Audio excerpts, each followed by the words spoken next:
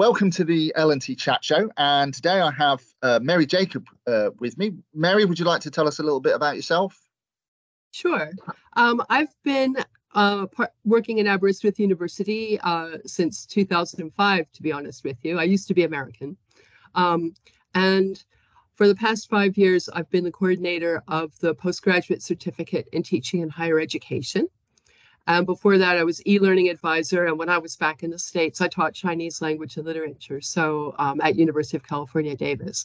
So I have quite a bit of different flavors of teaching, learning and teaching experience.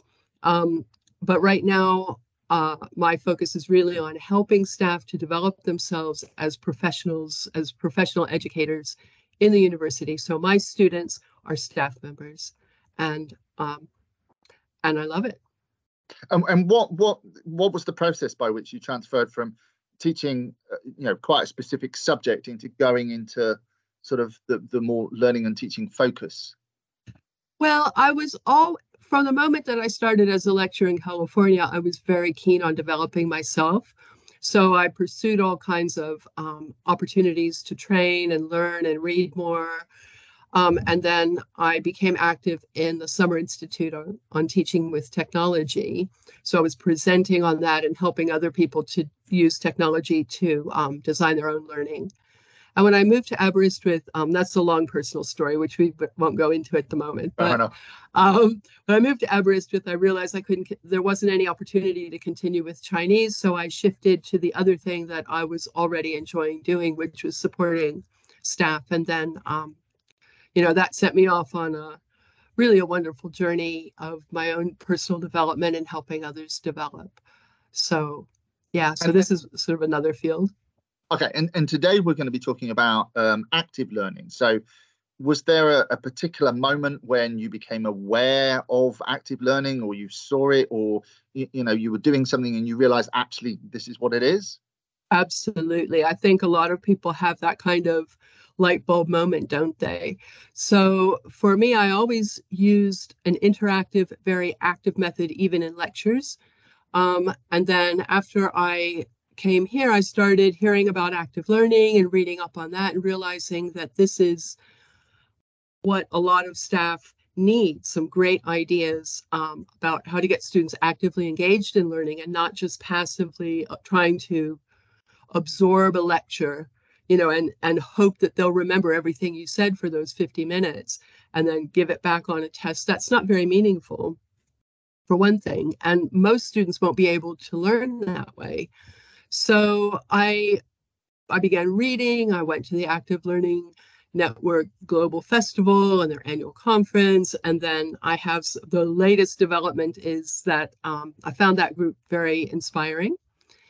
And also very generous and supportive with their free books that you can download from the website. So I decided that at Aberystwyth we would benefit from establishing a satellite group. So we've just done that in the last 2 months, established a satellite group here. The other thing that I think is quite important is that in my group, we lobbied to incorporate active learning into the learning and teaching strategy very explicitly. And that has been taken up by our Pro Vice Chancellor for Learning and Teaching. And really, it's a great opportunity because it kind of gives people permission. It says, yeah, this is something we know it works. We are encouraging staff to do something that might be innovative. Not everybody necessarily all in lockstep. Everybody has some agency within departments and even individuals to decide what's going to help my students with this subject best. So I think it's quite an exciting time. And we've seen some great examples of active learning coming out from Aberystwyth University staff. I also want to mention, I didn't mention the name of the team that I'm on. I'm in the Learning and Teaching Enhancement Unit here at Aberystwyth University, and it's really a great team. So we work together and support each other in this. So yeah, so for me, it was that light bulb moment. It's like active learning, yes, that's what I was doing, some of that already. And here's the reason why it works. And let's help other people do it too. Okay, so I may actually come back to you about some of the things that you're doing in Aberystwyth, but I know that you are, and correct me if I've got this wrong, you are contributing to a chapter in, sorry, well, you're contributing to a book, you're contributing a chapter to a book. Is the book specifically about active learning? Yes, this is a wonderful, actually, it's a wonderful book, if I may say so. It's edited by Wendy Garnham and Isabel Gowers. And Wendy is one of the founding members of the Active Learning Network, and they're also active in CETA. So it's being published, it's called Active Learning in Higher Education, and it's being published by Routledge, and it's under the CETA label. And I don't have the exact publication date at the moment, but we might have that in the notes. Well, that's fine. Yeah, hopefully we can time the publication of this episode with the publication of the chapter. So do you want to just tell us a little bit about what's in your chapter then? Yeah, so as I was working, especially in the pandemic, with everything shifting to online teaching, and people sometimes that can put a damper on that active learning. You know, it's like, oh, well, what can I do other than record a lecture? I developed a training session for our staff about active learning. And in the process of working with this, it became clear to me that one way to make sure that your teaching is active and not passive is to make sure that you've got some type of active cognitive task for your students to do. So this is a mental task, a cognitive task, and it's active, not passive. And you can design this even around those readings, around those transmission style lectures. So I looked at several different frameworks and I pulled together a model for active cognitive tasks, and that's what the chapter's about. But the basic idea with that is that students are not only reading the article, but what are they doing in their minds while reading the article? The best students will create their own active cognitive tasks, but the ones in the middle and the ones who need it the most will struggle or might not even realize what else they can do besides hoping they remember the detail. So a task might be, while you're reading this article, look for holes in their argument, or compare the argument of these authors with the arguments of other authors in other articles you've read. Which one is more persuasive and why? You know, what does the evidence show you? Or think of real world examples. Maybe you're giving a lecture about some fairly abstract theoretical construct, but you wouldn't be telling your students that if it didn't connect to something real. So this could be within a lecture, this could be in a reading. What real world examples, what examples can you find where this is in practice?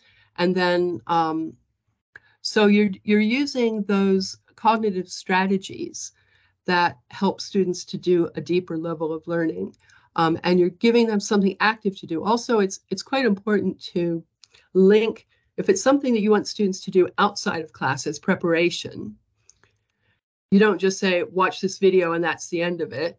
Watch this video, think of the real world examples, and we will discuss it when we meet in class next time, or we will, post into the discussion board in Blackboard or whatever that might be, so that all the pieces are linked together. The interactive parts are linked with the preparation task. And that helps to motivate students to actually do it. Yeah, so I use that method quite a lot in my PG Cert seminars for my own students in the modules that I teach here at Aberystwyth. And I sort of developed my own personal style for that, but you could do it any way, whatever makes most sense for you and your students.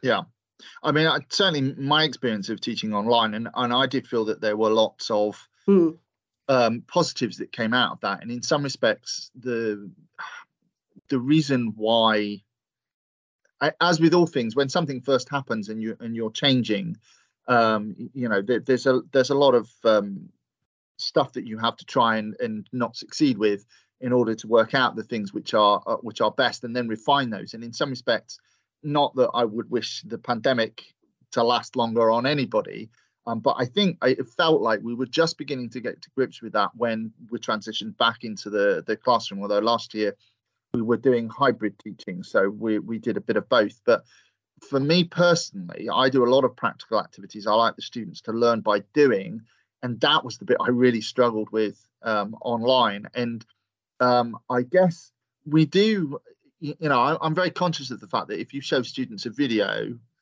what you really need to do is almost give them a set of questions before you show them the video, so that they are watching the video actively, so that there are things they are looking for, as opposed to just sitting and letting it wash over them.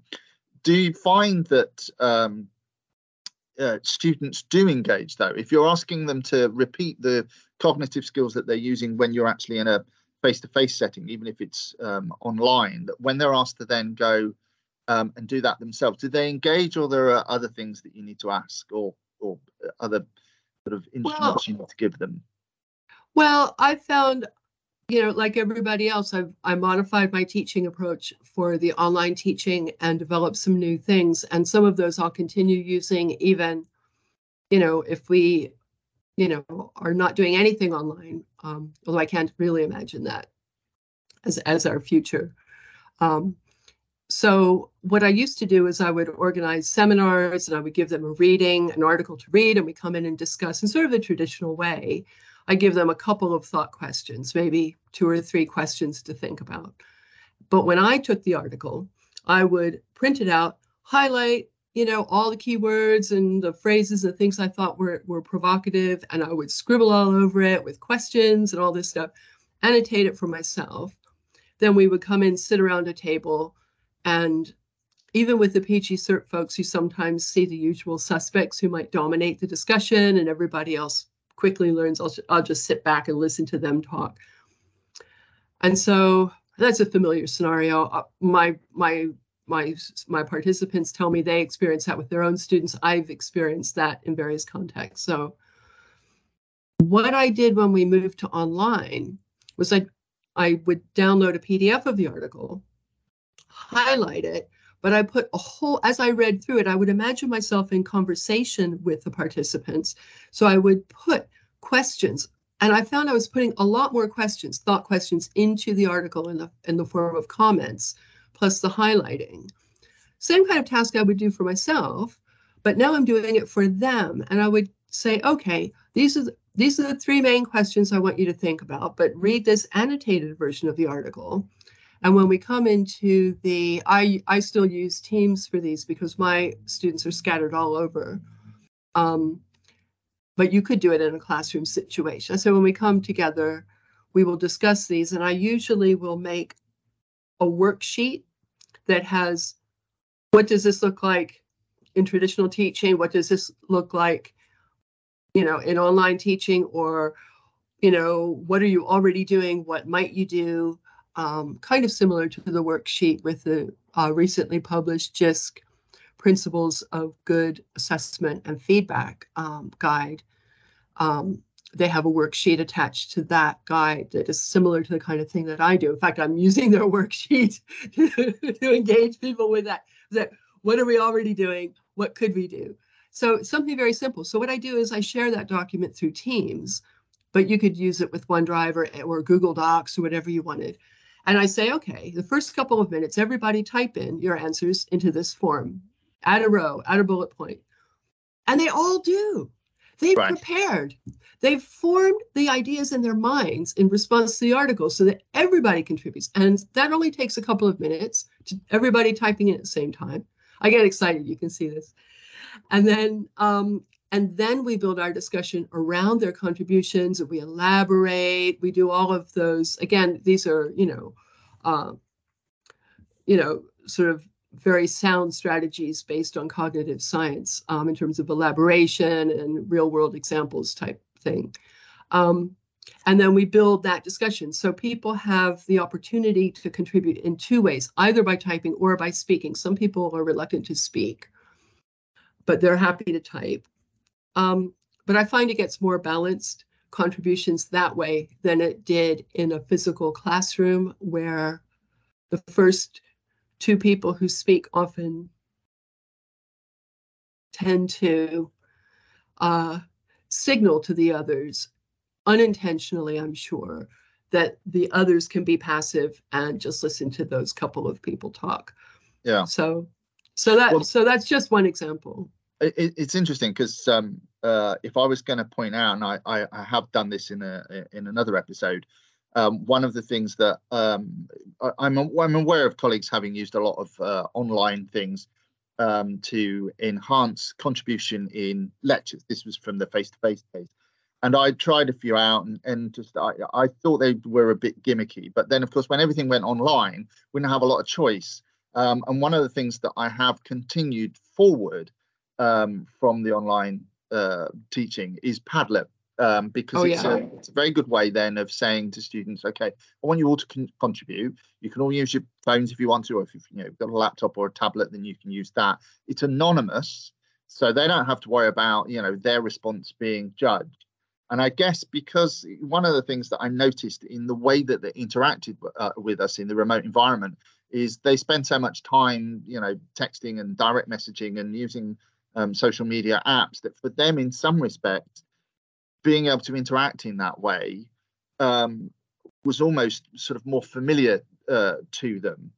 And so that actually then, because I completely agree with you. I mean, even if you don't have people who are going to be, the focal contributors, it can still be difficult to get people to express out. I have to say, normally in a face-to-face environment, because that was an early issue for me.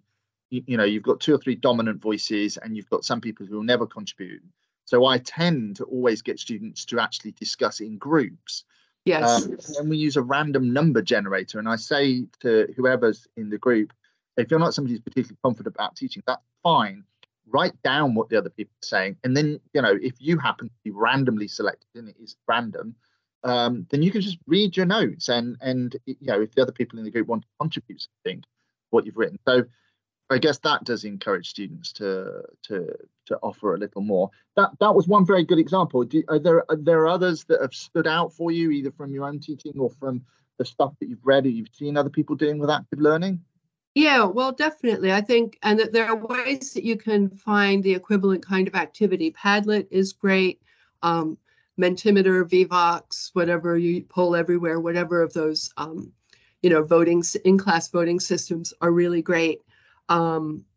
Just to give everyone a chance to contribute. And as you say, making it anonymous. And it's the same thing with typing into the shared document in Teams.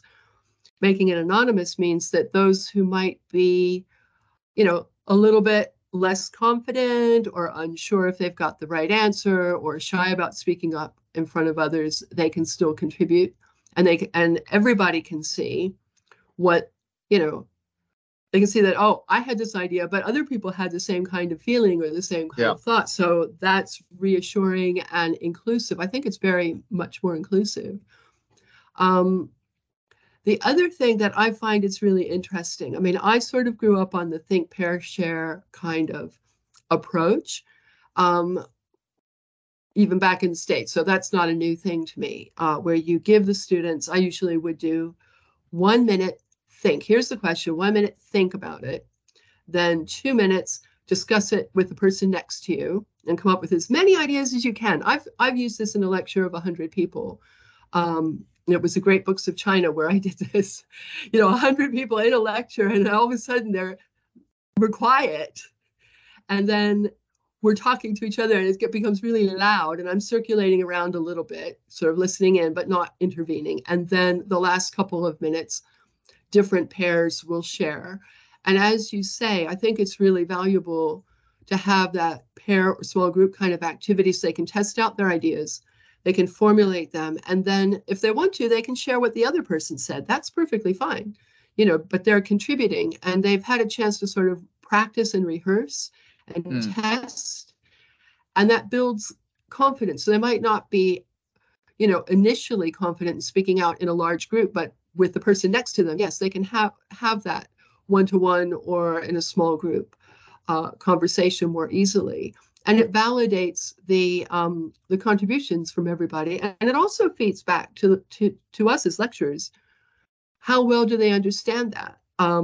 What is their prior knowledge? when I did one with at the very beginning, we were looking at the philosophers, the Chinese philosophers, Confucius and Lao Tzu and people like that. I said, okay, before we even do any talking about Confucius, brainstorm as many different ideas that you have in your mind in association with Confucius as you can, and then we'll talk about who he really was. We'll look at some of the readings and all this stuff. So some of them were like, okay, fortune cookie, Confucius says, kind of thing. Mm. But then some of them really had a deep knowledge already based on prior experience. So that was validating for that whole spectrum and valuable for me as a teacher to know that they had that prior knowledge, that some of them had a deeper understanding to begin with. So I could build on that, validate their contributions, and sort of weave it all in together. And I mean, it energizes. I'm sure I can tell you're the same kind of teacher. Doesn't it energize us as the teachers when that happens? We're sort of like making these connections from idea to idea and person to person. Yeah, no, absolutely. I think because I've used flipped lectures for many years, so my experience is much more seminar based. Although many of those have been quite large seminars. And I explained to the students very early on that, for me personally, I think at least 70% of the contribution should be coming from them, because it's about them. I am one person in the room. Yes, I'm supposed to be the expert in this, but actually, if you're drawing on lived experience, if you've got another 50 people in the room, then you get 50 opportunities for people to contribute extra things. And I always think it's nice when a student says something and I go, oh, I didn't know that. Now I do. And I can pass that information on. I still remember mentioning to students, or I asked the question, can anyone sort of try and explain how Tesla has managed to become the most valuable car company in the world? It overtook Honda briefly, despite the fact that it's never made a profit selling a car. And they had all these discussions about how the market works and investment and future projections and all the rest of it. And then I had one student who said, well, actually, they did make a profit in the last quarter. And I said, oh, I wasn't aware of that. So I'll just have a quick look. I said, oh, yeah, you're absolutely right. And then was able to amend that for future things. But made sure I actually said to the students, this is what I'd said. And a student very kindly corrected me, because, if you're going to give real world experiences, then they are, is a dynamic, movable feast.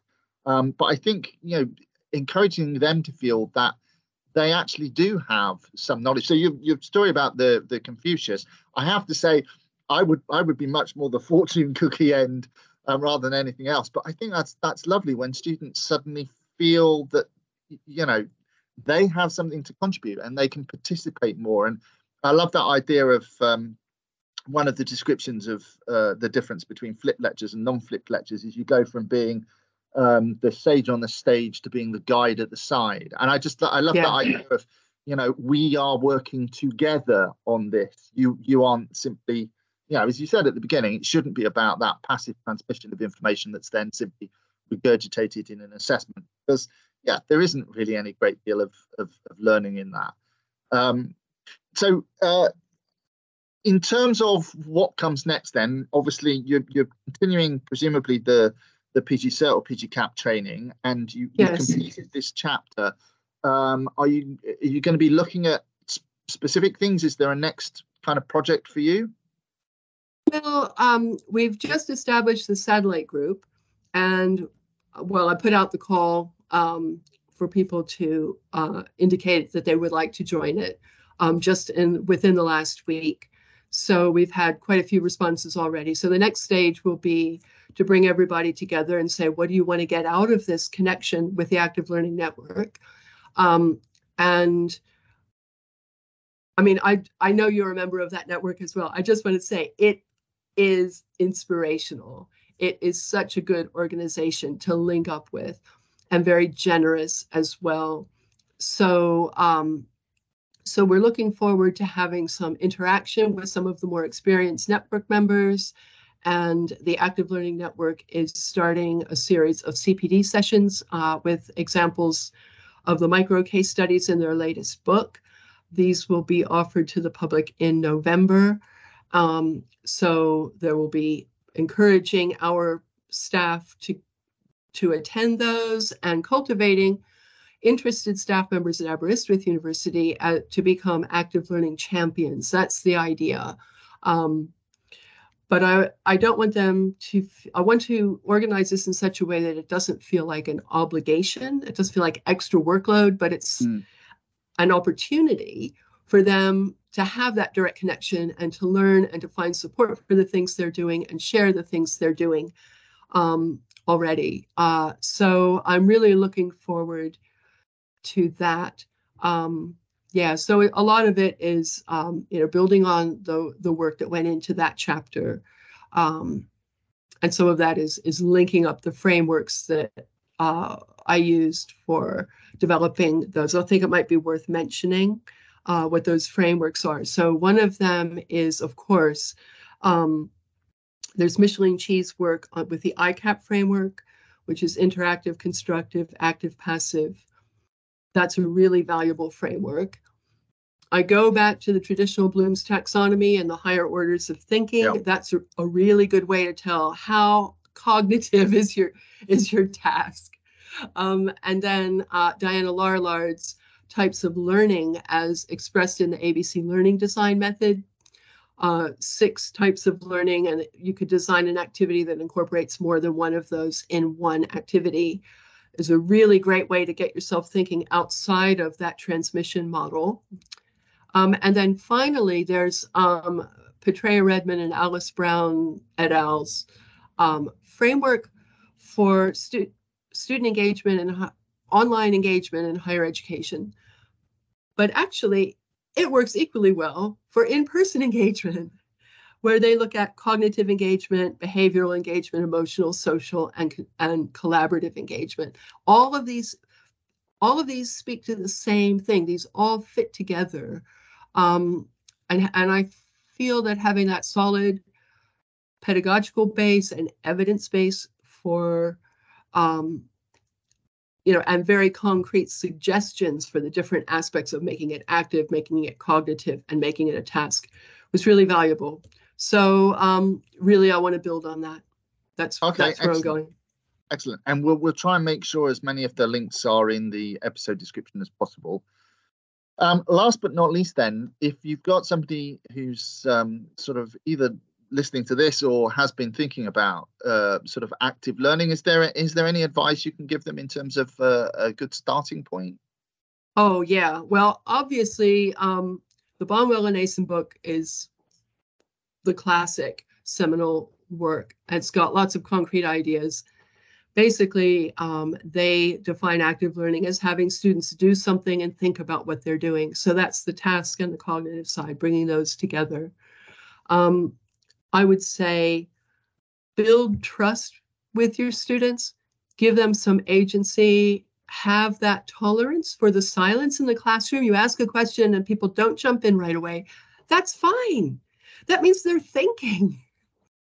So don't panic. That's a good thing. That's thinking time. So that's where the Think, Pair, Share is a really nice entry strategy, I would say, towards active learning. It's interesting. You mentioned the thinking time. That was always the thing that I found most difficult online. In a classroom, you can kind of see, and there is that sense of stillness, and people are almost using micro expressions when they're thinking, and occasionally they will kind of whisper to the person next to them. When we're remote, especially since almost none of my students ever put their cameras on, there's just like dead air. And I had described it on several occasions as being like being a radio DJ, in that dead air is the one thing that just seems really awkward. So I used to say that while they were thinking, for anyone who was struggling, I would just give them some useless fact. So a lot of them were based around cooking, because I have an interest in cooking amongst other things. So I tell them things like, if you cut up carrots and actually stick them in the oven, and as soon as they just start to go quite a dark color, take them out, they actually taste like treacle. So make of that what you will. But yeah, interesting. I honestly think sometimes that it is difficult to incorporate thinking time. And say even when I've done sort of active, responsive things myself, to a certain extent, it's been okay. Turn to your neighbour and discuss this. But actually, maybe we should get used to that idea of okay, let's just take a moment and think about it. So yeah, you're thinking, pairing, and sharing. I shall be using it and seeing what happens. Cool. Okay. Well, thank you so much for that today, Mary. Good luck with the chapter being published. I'm sure there's lots of things that we're going to put in the episode description so that people can follow this up. And thank you so much for your time today. Thank you so much for having me. It's been a pleasure.